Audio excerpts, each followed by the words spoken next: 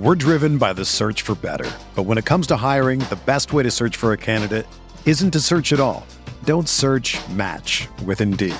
Indeed is your matching and hiring platform with over 350 million global monthly visitors, according to Indeed data, and a matching engine that helps you find quality candidates fast. Ditch the busy work. Use Indeed for scheduling, screening, and messaging so you can connect with candidates faster. Leveraging over 140 million qualifications and preferences every day, Indeed's matching engine is constantly learning from your preferences, so the more you use Indeed, the better it gets. Join more than 3.5 million businesses worldwide that use Indeed to hire great talent fast. And listeners of this show will get a $75 sponsored job credit to get your jobs more visibility at Indeed.com/Blue Wire. Just go to Indeed.com/Blue Wire right now and support our show by saying that you heard about Indeed on this podcast. That's Indeed.com/Blue Wire. Terms and conditions apply. Need to hire? You need Indeed. This podcast episode is brought to you by Coors Light. These days, everything is go, go, go. It's nonstop hustle all the time. Work, friends, family, expect you to be on 24/7. Well, sometimes you just need to reach for a Coors Light because it's made to chill. Coors Light is cold lagered, cold filtered, and cold packaged. It's as crisp and refreshing as the Colorado Rockies. It is literally made to chill. Coors Light is the one I choose when I need to unwind. So when you want to hit reset, reach for the beer that's made to chill. Get Coors Light in the new look delivered straight to your door with Drizzly or Instacart. Celebrate responsibly. Coors Brewing Company, Golden, Colorado. Blue Wire. New England sending QB Jimmy Garoppolo to 49ers. We believe we found the right guy. Garoppolo, quick pass, caught by Kittle. He dives, and he's in. Touchdown, 49ers. Kittle is gonna go. Touchdown. What is going on, folks? Welcome to another week of Striking Gold, your 49ers podcast on the Blue Wire Network. My name is Rob Lauder. I cover the 49ers for NinersNation.com. Unfortunately, Eric Crocker is out today. Obviously, it's Christmas Eve when I'm recording this, so he's out enjoying some time with his family, which I will not fault him with whatsoever. Unfortunately, I was looking forward to recording with him tonight because if you follow Crocker on Twitter, which if you don't, you should, an incredible source of all things football, at Eric_Crocker, you would know if you followed him that he was doing a little drinking today. Apparently I think he said it was his stepmom, mixed up some drinks and got Eric a little saucy. So I was looking forward to recording with him tonight. Because you know how passionate he is, emotional he is. I was looking forward to seeing if I can get him all riled up about any given subject. Maybe Jalen Ramsey's misplay or Jimmy Garoppolo, what have you. Whatever he's passionate about a lot of things. So I was bummed to hear that Crocker couldn't make it just because I knew he'd be a good time tonight, at least more so than he usually is. So R.I.P. to that, but that's all good. On another note, happy holidays. Merry Christmas. I hope you're all doing well and enjoying some time with loved ones. But if you're not, and if that's not your thing, then you've got me. We're here, and I love you. And let's talk some 49ers. All right. So once again, we are coming off something that's become common this week is we're coming off another win. The 49ers won a very important game against the Rams in their playoff quest. It was a pretty good game. Overall, it was a good game of football. The 49ers didn't necessarily play a nearly as dominant game against their NFC West rivals. I wouldn't say rivals. I think Seahawks owned that title, but their NFC West opponents, as they did earlier in the season. Obviously, earlier in the season, they dominated the Rams. It wasn't even a competitive game whatsoever. Jared Goff had one of the worst games of his career. So it wasn't a game, it was a statement game for the 49ers, but it was this week's game or Sunday's game wasn't anywhere near that type of game. Excuse me, I said Sunday. I meant Saturday night. So obviously the highlight of the game that that when you look back at this game and whatever it ends up meaning for the 49ers, you're going to remember the 2 3rd and 16 plays in the game-winning drive. And I think along with that, in the same way that when Russell Wilson threw the ball on the 1-yard line in the Super Bowl against the Patriots and it was intercepted, that reaction that Sherman had, everybody, trust me, everybody listening to this knows that face. Just goes to show you how quickly things can come back around given he's on the 49ers now. But I think everybody's going to remember, and I'm completely drawing a blank on his name right now. Sean McVay, the Rams head coach. Sean McVay, it wasn't a blank stare, but right when the 49ers completed that huge bomb to Emmanuel Sanders on the second 3rd and 16 of the drive, his face was it was almost like rage and disbelief combined. He was like looking, it looked like he was looking somewhere else. He wasn't even in Levi's Stadium anymore. He was looking beyond Levi's Stadium. He was looking beyond Santa Clara and just, you could just see it in his face that he was just in absolute disbelief. So on the first 3rd and 16, Jimmy Garoppolo threaded a needle right down the middle to Kendrick Bourne, who an underrated part of that play is right after he caught it, Eric Waddell's safety was bearing down on him, and Bourne kind of he turned to the right. He turned his body to the right, got skinny, which Eric Weddle came running by him and hit the other guy trying to tackle Bourne, and Bourne was able to fall a couple yards forward and pick up the first down. Now, obviously, it was a great throw from Jimmy Garoppolo. He was under pressure, but had Bourne not had the wherewithal to turn and fall forward like that, the 49ers wouldn't have gotten the play. Now, that's not to say they wouldn't have gone for it. They would have gone for it because it was on a game-winning drive, but it would have been 4th and 1, 4th and inches, and it wouldn't have been nearly as amazing of a play as it was.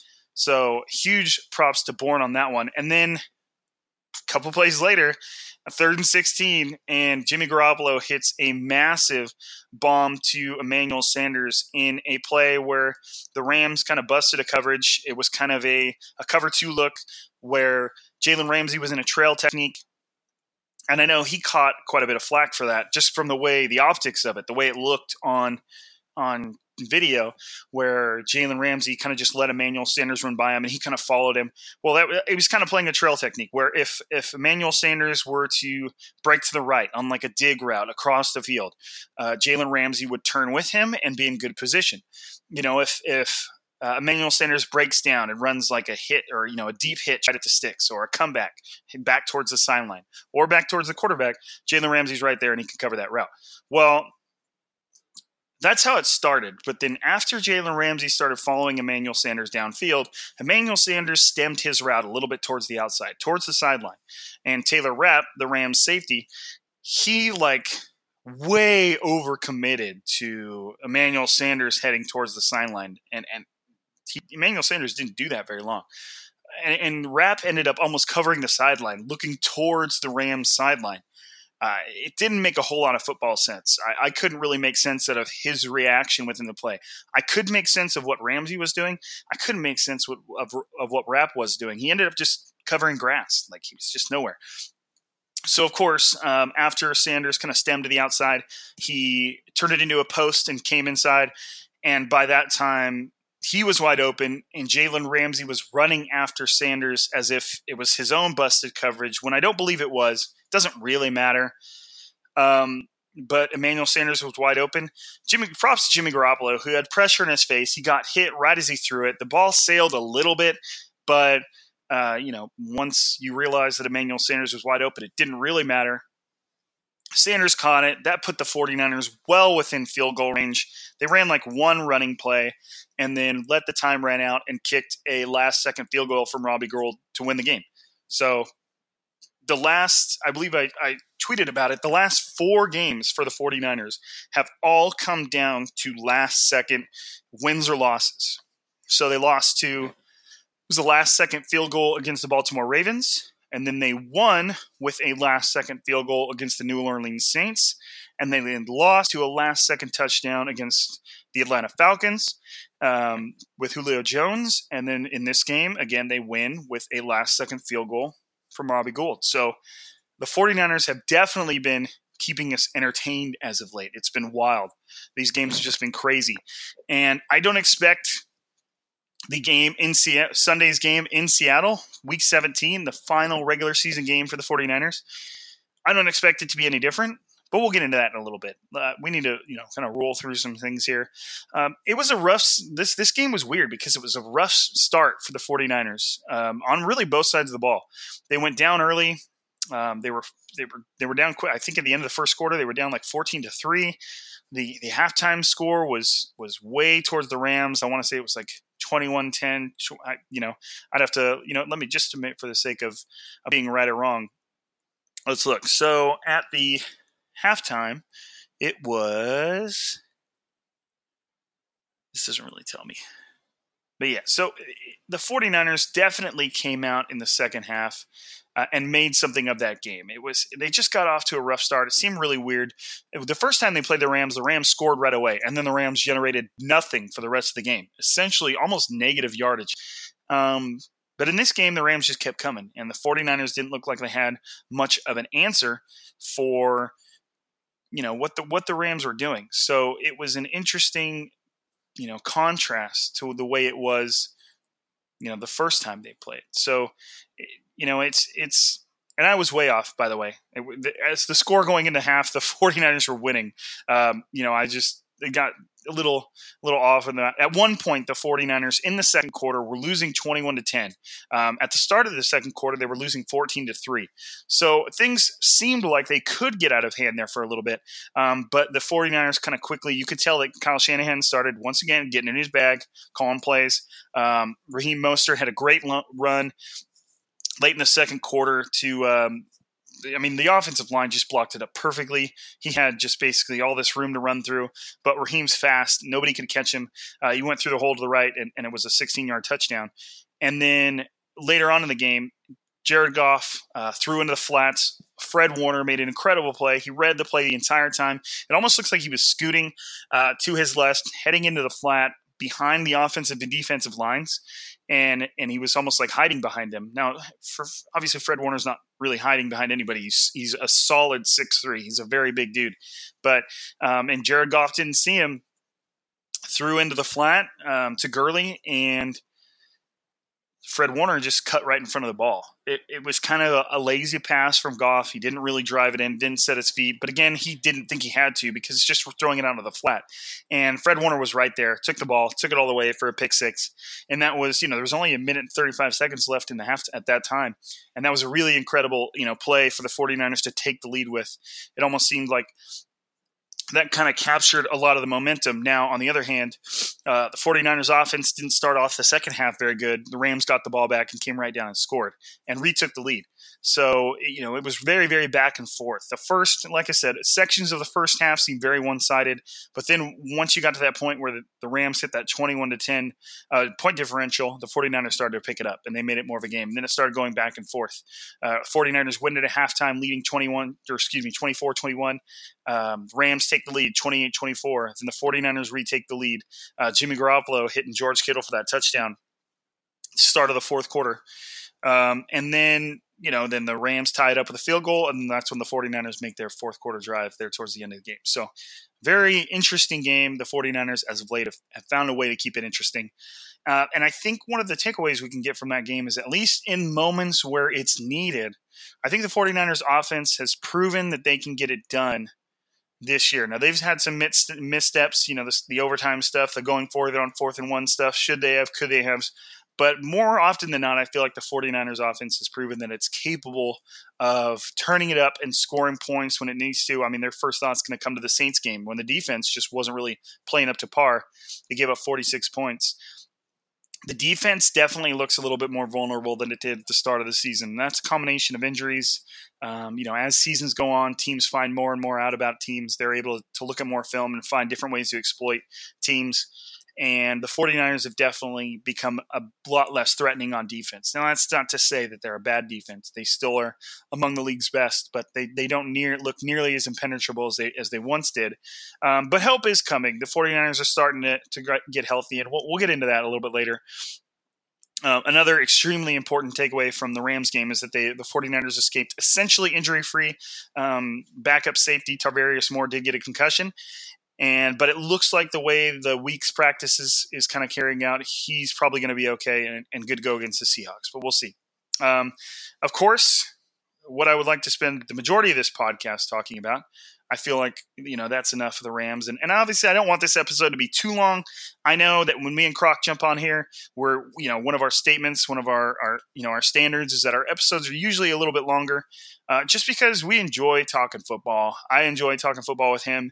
He enjoys talking football with me. We enjoy doing it together to bring it football to you guys and talk 49ers. So, but obviously today it's just me. And I know that a lot of you guys are going to be listening to this, might be listening to this on Christmas Day, day after Christmas. You might not have the time at hand to partake in Striking Gold as much as you usually would. So I'm going to go through some thoughts, some notes about the Seahawks, talk a little bit about some recent headlines as of late, and then just kind of offer my brief thoughts on what I think it's going to be able to take to finally go into CenturyLink Field and get a win, which the 49ers have to do. And like I said, we'll get into that. So if you don't already know, the 49ers and Seahawks game has been flexed into prime time. So that's going to be Sunday night. It was Sunday afternoon. It's now going to be Sunday night. I believe that's like the 5th or 6th primetime game for the 49ers this year, which is outstanding. Way more. I think they'd either had 2 or 3 flexed into primetime. So it's just a very small, just another indication of how much the 49ers have impressed this year, and how much they're exceeding our expectations and even the league's expectations. Because if the league knew that the 49ers were going to be at worst a 12-4, 13-3 football team this year, then the 49ers would have gotten a bit more of the primetime slate. So, that's just one thing that it's just goes back to one thing, what our expectations were at the beginning of the year and what they are now. So, and another thing that shows you, it's a little bit of both. It harkens to the respect the 49ers are commanding and the state in which the Seattle Seahawks are after their loss to the Arizona Cardinals. Is the 49ers are favored by 3 points in Seattle. And if you don't understand how that kind of line works, if all things are neutral, bettors, odds makers usually offer the home team 3 points just because you're playing with a home field advantage. If they believe the two teams are pretty much equal and it would be an equal game, nobody favored on a neutral site, it'd be, obviously 0. But since it's at home, they're favored by 3. Well, the 49ers to be favored by 3 going into Seattle means they're essentially expected to win by 6, if that makes sense, because normally they would give the 3 to Seattle, but they're giving 3 to the 49ers. So that's a significant spread, especially for a 49ers team going into, like I said, CenturyLink. So that's interesting. Now, the huge headline this week is the Seahawks have signed Marshawn Lynch, their esteemed and fabled running back who hasn't played football in over a year.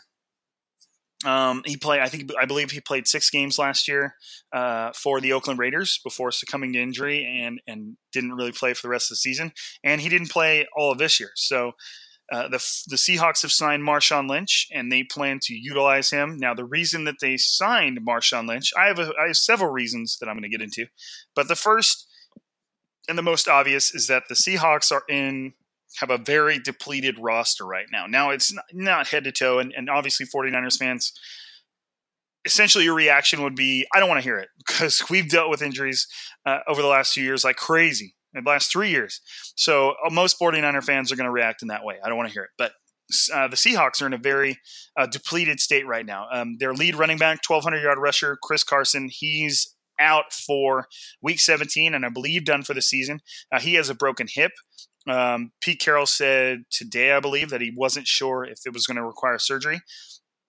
His backup, CJ Procise, backup running back, he broke his arm and he's going to require surgery, and so he's out for the season.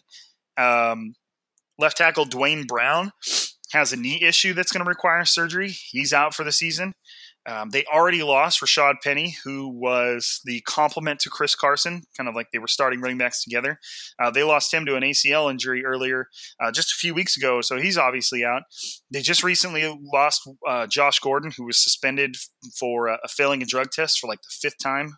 Not for the fifth time. He was suspended for the fifth time. I'm sure he's failed, 2 or 3 times as many drug tests. So he's not going to be there anymore. And he actually played a fairly significant role against the 49ers when they came to Levi Stadium earlier in the season. A few crucial catches in that game. Quandre Diggs, who has been outstanding for them, he's dealing with an ankle injury, and it doesn't seem like he's going to be able to play. He had an interception against the 49ers when they played earlier in the season, so he's been a huge difference maker for them. Shaquille Griffin, he's also dealing with a hamstring injury, and he kind of seems doubtful as well. These aren't official designations, just kind of when you listen to Pete Carroll talk about all these injuries, this is just kind of the where it seems to be leaning. Now, one huge boost for them is Jadeveon Clowney, who was outstanding against the 49ers. He's been dealing with a core injury. I believe he's missed the last couple games. He's back at practice, so the 49ers will likely have to face him. But obviously, like you can see, there's just a host of other injuries for the Seahawks. And that kind of brings me down to my next point, which is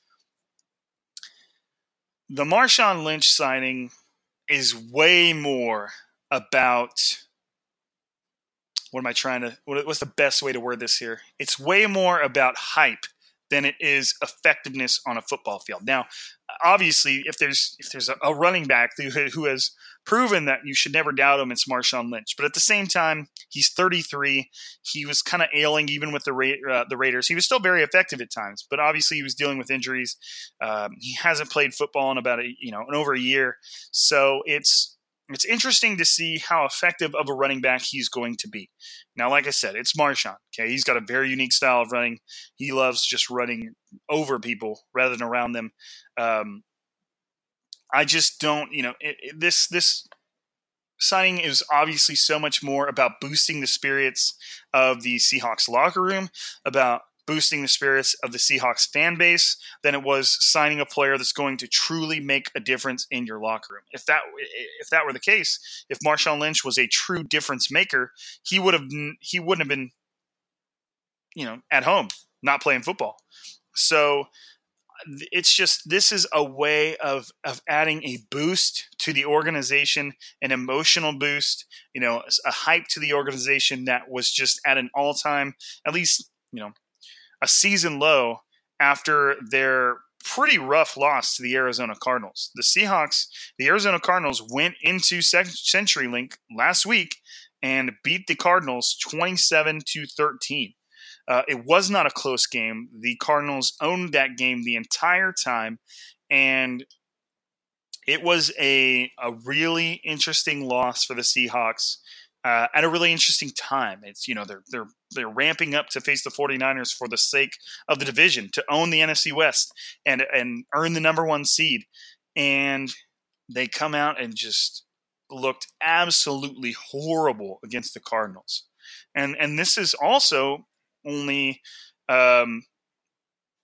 is it coming off their loss to the Rams? What did they do? No, okay, they beat the Panthers, and they barely beat the Panthers, by the way, 30-24 the week prior. But the week before that, they lost to the Los Angeles Rams, 28-12. So that's the Seahawks losing twice. Not twice in consecutive games, but they lost 2 consecutive division games, both in not embarrassing fashion, but the Seahawks just looked fairly ineffective. So the 49ers are going to be able to take a close look at those 2 games and figure out what those teams did that made them so effective against the Seahawks. And there were a lot of things going into the 49ers and Seahawks first game, and the 49ers had cause to have thought they could have won that game or should have won that game. Former kicker Chase McLaughlin, he actually did very well with it for the team, stepping in for Robbie Gould. I think he made 7 of 8 field goals and made every extra point. But the one field goal he did miss was to win that game. So, the 49ers very easily could have been going into this game in Week 17 as the person or the team coming off the win the last time they faced.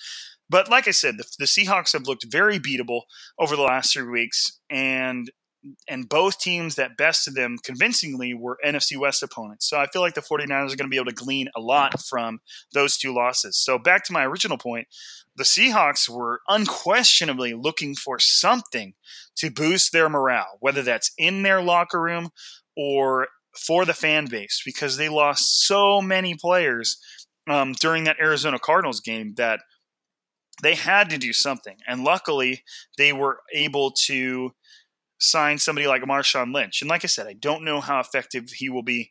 I feel like if he is effective or if he does make plays, it's going to send that fan base into a frenzy, which you all know the Seahawks fan base and what they bring to CenturyLink Field. So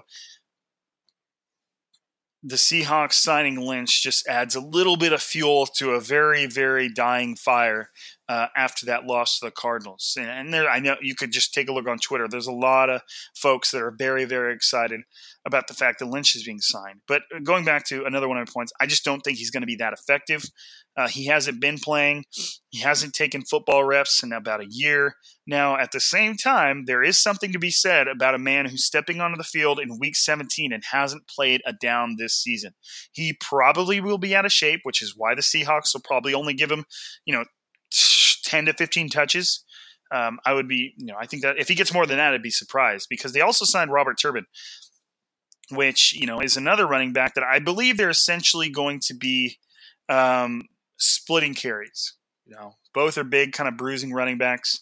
And, that's just how I could see them using them, is just to kind of split carries. So, it's just so much. This signing is so much more about just igniting whatever energy they could going into this game, as opposed to just riding out the. Obviously, they had to sign players. Do I think there's probably better running backs that they could have signed from another team's practice squad or signed as free agents? Yes, than Marshawn Lynch and Robert Turbin, probably. And then obviously they have their third string running back that stepped into the game, in place of Chris Carson and CJ Prosise, Travis Homer. I think he's probably going to get at least probably half the carries, and I could see Lynch and Turbin kind of splitting the rest. That's the guy that they're going to count on to be their guy. He's been there the whole season. Yes, he's a third string running back, but he's obviously very familiar with what they're doing this season. And they're probably going to rely on him more than either of the other two. But like I said, just the dynamics behind signing somebody like Marshawn Lynch is just really, it's really interesting, But we'll see. We'll see what that does and how effective he is. I think the 49ers defensive line will be looking forward to facing him and almost welcoming him back to the NFL and welcoming to Week 17. But like I said, there's still also something to be said about somebody who hasn't taken the wear and tear of an NFL season, especially for a running back, one of the most demanding and grueling positions in the NFL, where you're constantly being hit, whether it's running the ball or in pass protection. So Lynch stepping in just at the last minute for Week 17, there is something to be said there. He's going to be fresh. He's not going to be hurt. If he's in shape, then he could be effective. It's just hard to say. At this point in a normal NFL season, for a player that's been active the entire 17 weeks, they are hurting. They are hurting. And it's not necessarily the type of injuries that you see on a report, something that's brought up by the team on a weekly basis, but every single one of these players is feeling it. It's a long season. Not to mention the 49ers had a Week 4 bye. So they haven't gotten a week off in, 11 or 12 weeks. So this team's feeling it. So going up against a guy who is completely fresh could get interesting. But like I said, to me, it leans a little bit more the other way in the fact that he's more out of football shape. He hasn't been playing. He's 33. And, it'll just be interesting to see if he breaks off like a 15-yard run or a 10-yard touchdown where he runs somebody over. That place is going to go nuts. They'll go nuts anyways. But for Marshawn, that place will go crazy. So, but like I said, I'm a little bit more doubtful of his ability as a running back, and I'm more acknowledging the what this meant to the Seahawks to sign Marshawn Lynch and kind of pull them out of that of the negative headlines that would have accompanied them all week. Now, on the other side of the ball, for the 49ers, you have a team that's kind of slowly recovering. And this is such an important game for them because they do have some injuries that they'd like to heal up. I wrote Frank Gore on here. Man, that'll tell you. The Seahawks signing Marshawn Lynch makes me think of Frank Gore. So, yeah, there was a ton of jokes on Twitter, which were awesome. You're going to sign Marshawn Lynch? Let's hit up Patrick Willis and Navarro Bowman, and we'll just have a go at it, And that's probably why I wrote Frank Gore in my notes. Is, maybe the 49ers should bring in Frank Gore. Just hit up the Bills and say, hey, can we borrow him just for this week? I mean, I'm sure he's not going to care. So, but you have Dee Ford, the 49ers' premier pass rusher opposite Nick Bosa. He's still dealing with a hamstring. The team doesn't expect him to come back for the playoffs. And let's say things don't go well up in Seattle, knock on wood. I'm not even sure Dee Ford would be back for the first round of the playoffs. He might be, but this goes back to the 49ers beating the Seahawks and earning that number one seed to first round bye because they need somebody like Dee Ford back, and having a week off for him to heal and slowly ease back into practice would be a huge deal. Guard Mike Person, who was dealing with a neck injury, and Julian Taylor, they were both back in uniform for today's practice. Unclear of what their level of participation will be and how likely it is that they make the game. But we'll see. I would assume Daniel Brunskill is probably the person that steps in for Mike Person, who you can probably – I think he struggled – he made some great blocks, but I think overall he probably struggled a little bit against the Rams, and that's to be expected, especially with they would match up Aaron Donald on him. I'm sure they did the majority of the time. So he'll be a little bit better this week if he does step in for Person, just because he's got a little bit more experience at the position and, in that spot surrounded by those guys. So, that's just a tough thing with Weston Richburg out and Ben Garland stepping in for him.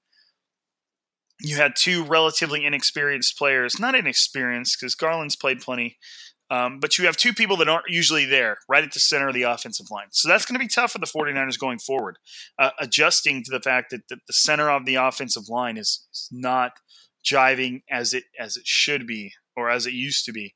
So we'll see when they get Mike Person back how if things improve.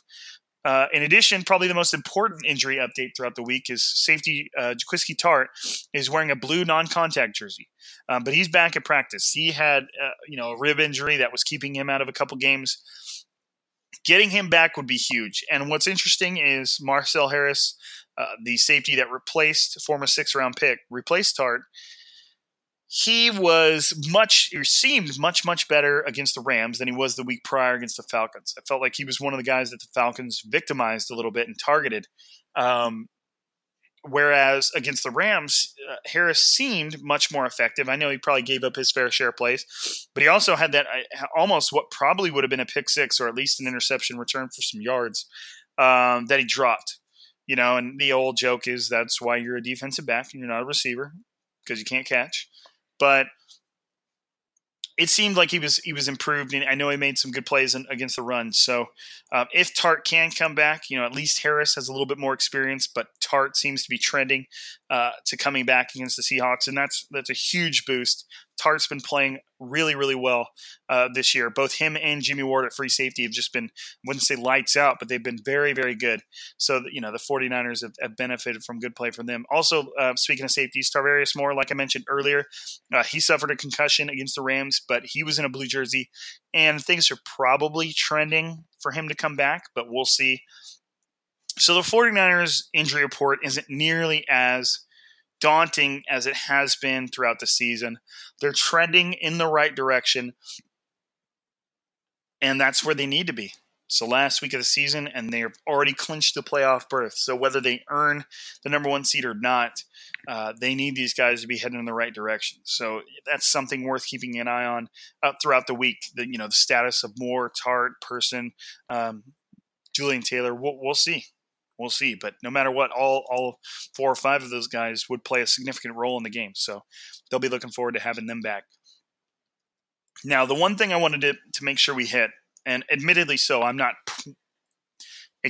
super well versed on all the crazy playoff scenarios that could unfold, but I know the ones that are most likely to unfold. So what's at stake against the Seahawks? Okay.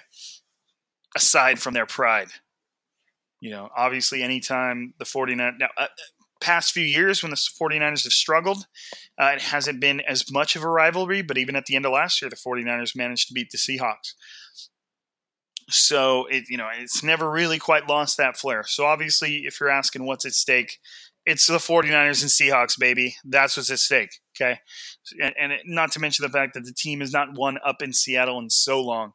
So, that's right off the bat. But if the 49ers win on Sunday against Seattle, they will be the number 1 seed in the NFC entering into the playoffs. That is all the motivation they should need. That's a funny thing to try and say. You end up making a bunch of similar sounds.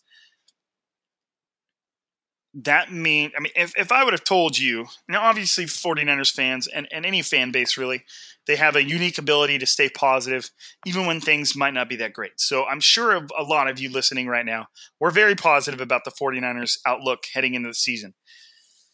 But for most, I still think for most of us, if I would have told you that 49ers were going to be the number 1 seed going into 2019, if I would have told you that during the offseason, you would have been surprised because obviously the 49ers have such a great season. So if they win on Sunday against a Seahawks team that has been struggling and is overrun by injuries and obviously trying to compensate for that, if they win, then they are the NFC's number 1 seed. It's a huge deal. The implications don't get any higher than that. If the 49ers can't get up for this and they can't put together a good game against the Seahawks in Week 17 in Seattle with the number 1 seed and the NFC West on the line, if you can't get up for that, then you're not going to get up. Okay? That would be a grim projection for the playoffs if the 49ers somehow go up into Seattle and lay a stink bomb. I don't expect that at all. I expect that team to be firing on all cylinders, ready to silence that crowd. So if they win, they get the number 1 seed. They'll have a first-round bye in the playoffs. That means that the 49ers, pending any injuries that they may or may not sustain against the Seahawks, that essentially means the 49ers would go into their first playoff game completely healthy. D Ford would probably be back. Mike Person would be back. Julian Taylor would be back. Jaquiski Tartt. Everybody who's on the injury report right now would be expected to return. And like I said, there would likely, just the nature of football, there would likely be some injuries sustained against the Seahawks, but maybe not. So they get that bye week to heal up. And heaven forbid you give Kyle Shanahan an extra week to prepare against your team. If there's one person I don't want to give any more time to plan his schemes, it would be Kyle Shanahan, because we've seen what he can do. So that is a huge, huge bonus for the 49ers, getting that first round bye and maintaining home field advantage throughout the playoffs. They're the number 1 seed. If they win in the divisional round, then they would go to the conference championships at Levi's Stadium. They would maintain home field advantage throughout the playoffs. There is no one that would supersede them. If 49ers kept winning, the next game would be at Levi's all the way until the Super Bowl. So and I believe the last 6 teams to win the Super Bowl have all come from the number 1 seed. It is a huge deal to earn that number 1 seed. So obviously it's not the Super Bowl, but this is as high as the stakes get for a regular season game. If the 49ers lose, which we need to talk about, I'm not trying to jinx anybody. If they lose, then they get the 5th seed. There are no other scenarios at play anymore. I believe there was more scenarios at play if the Minnesota Vikings would have beat the Green Bay Packers yesterday, but they lost in fairly embarrassing fashion. So they lost a lot of their postseason luster and what teams think they're capable of. And so now if the 49ers lose to the Seahawks, they will become the 5th seed and they will travel on the road to compete, I believe, against what's assured to be either the Cowboys or the Eagles. They're still vying for control of their division. although the Eagles did just beat the Cowboys. So that is the scenario. If you win, you're the number 1 seed. You get a first-round bye, home field advantage, team heals up, an extra week to game plan, a few more days off. Lose, they get the 5th seed, and they are preparing to face a playoff team next weekend. Not this coming weekend, next weekend. So it's a huge game for the 49ers and what their hopes could be and going all the way. If the 49ers and the Seahawks tie, something tells me they won't. Obviously. It's just not that common. But if they tie and there's, whether it's Green Bay or Saints, there'd have to be some help around there, but they could still earn the number 2 or number 3 seed. I believe the number 3 seed gets you a home playoff game on wildcard weekend. So there's all kinds. Obviously, you shouldn't expect a tie, but we've seen weirder things. So it could happen. But if the 49ers get a tie, I believe the number 2 and number 3 seeds are in play. I just don't know exactly what would have to happen for those to happen. But as far as game plan goes, it's not a mystery to me, at least. They need to stop the run. And given their injuries to Carson, their injuries to Procise, they lost Penny. This is all since they played the 49ers last. They lost their left tackle. The 49ers should be able to stop the run. The Seahawks offense is predicated on running the ball. That's their offense. And they're going to try and steal your soul and pound the ball right down the middle. Okay, so the 49ers need to focus on stopping the run. Stop the run, stop the run, stop the run. And of course, we are used to Russell Wilson making plays. But if they can set the Seahawks offense up to where play action isn't as effective because the run game isn't effective and Russell Wilson has to drop back and just make passes, which we know he can do, but in a very similar fashion to what they did against Green Bay, is you're just going to make them drop back and pass. And even when the Seahawks played the Cardinals last week, that's essentially what they did. That's essentially what the Cardinals forced the Seahawks to do. The Seahawks were at home in CenturyLink were only able to rush for 91 yards total. And obviously they had a ton of injuries there, but Chris Carson, 8 carries for 40 yards. Travis Homer, 5 carries for 16 yards. CJ Procise, 4 carries for 14 yards. Obviously, Carson and Procise were before injury. Russell Wilson, 2 carries, 2 yards. Put that in contrast to the Cardinals, who had 40 total carries to 253 yards. So, obviously the Seahawks are going to know that the 49ers are going to watch the Cardinals game and study it and see how they were able to so convincingly beat the Seahawks, and the Seahawks are going to make their own adjustments, but it just reinforces my point that they need to stop the run. Russell Wilson threw 31 times, which is probably more than they would like him to throw. He only completed 16 of them, just over 50%. He only had 1 touchdown, and he had a 78.6 rating. So Russell Wilson just throwing was not good. And the 49ers have the secondary to deal with the Seahawks. So we'll see. We'll see. But that's it right there.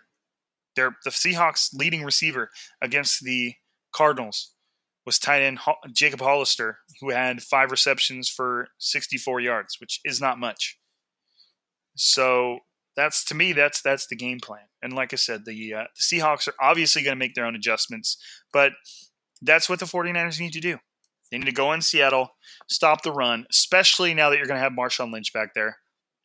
Make sure that he's not effective, because it could work against the Seahawks. So Marshawn Lynch is out there. Oh, this is awesome. He can't gain a freaking yard. That changes things. You're reversing what their hope was. And then another thing they're going to have to do is obviously they have to rush the passer. They have to get after Russell Wilson and force him to make bad decisions. But they have to keep him from leaving the pocket. And not necessarily, obviously he's going to roll out and throw plenty of times, but they have got to keep him from rushing down the field and making them pay for undisciplined, whether it's pass rush lanes, or what have you. They need to rush the passer with discipline and make sure that Russell Wilson is contained. They need to maintain their gaps, keep him there. I don't know if the 49ers are going to elect to spy Russell Wilson and keep somebody in to make sure that he can't scramble. But, because obviously that leaves one less guy dropping into coverage. And sometimes that, Robert Saleh doesn't consider that an option. He just expects his talent-laden defensive front to take care of their business. So they're going to have to just be disciplined and make sure Russell Wilson, because there's going to be a big part of him that feels like he needs to put it on his back with the, a depleted running back core, and, we'll see how the receivers do. So just force them to run the ball, and when they're passing, stay disciplined in their approach, and they should be able to contain Russell Wilson. And I think the 49ers have the best chance to win in Seattle that they've had in a long time, just by the nature of how this season and this week has unfolded. So we'll see. Huge game. The hugest of regular season games is this Sunday, and it should be an outstanding game. And, obviously I'm looking forward to it. I know you guys are looking forward to it. It's just crazy. 49ers win on Sunday, then they will be the NFC's number 1 seed and be gifted a first-round bye, home field advantage throughout the playoffs. Y'all will be going to playoffs in Levi's Stadium for the first time since that stadium was built. Okay, let that sink in. It's a pretty big deal. So hopefully the 49ers can get it done so we can, add some more firsts to this season. And obviously the 49ers are in much, much better shape than they were. Just having George Kittle back completely changes the landscape of that matchup. But that's it. That's all I have for you guys. I said it was going to be a quicker episode. It's already 45 minutes. I'm too long-winded. If you're still here, if you're still listening, I appreciate you. Stick around for my nonstop Ray Romano / Kermit the Frog impression. I love you. Thanks for being here. As always, rate, comment, subscribe, whatever it is to do out there on whatever device and medium you're listening to this on. Hit me up on Twitter anytime at Rob_Louder. Let me know what you thought of the episode. Could always use some positive reinforcement or some constructive criticism, whatever you got. The main takeaway is I just appreciate you guys being here and listening. It's a pleasure just to be able to be on the Blue Wire Network and bring you guys the Striking Gold podcast. And things have been nothing but positive vibes so far. So I hope you guys are enjoying the holiday season. Cherish your loved ones. Enjoy this time. Hope you all have a very Merry Christmas. And I will see you guys Sunday. And like I said, you can always find me on social media. So have a great holiday season. And go Niners. This is Striking Gold, signing out.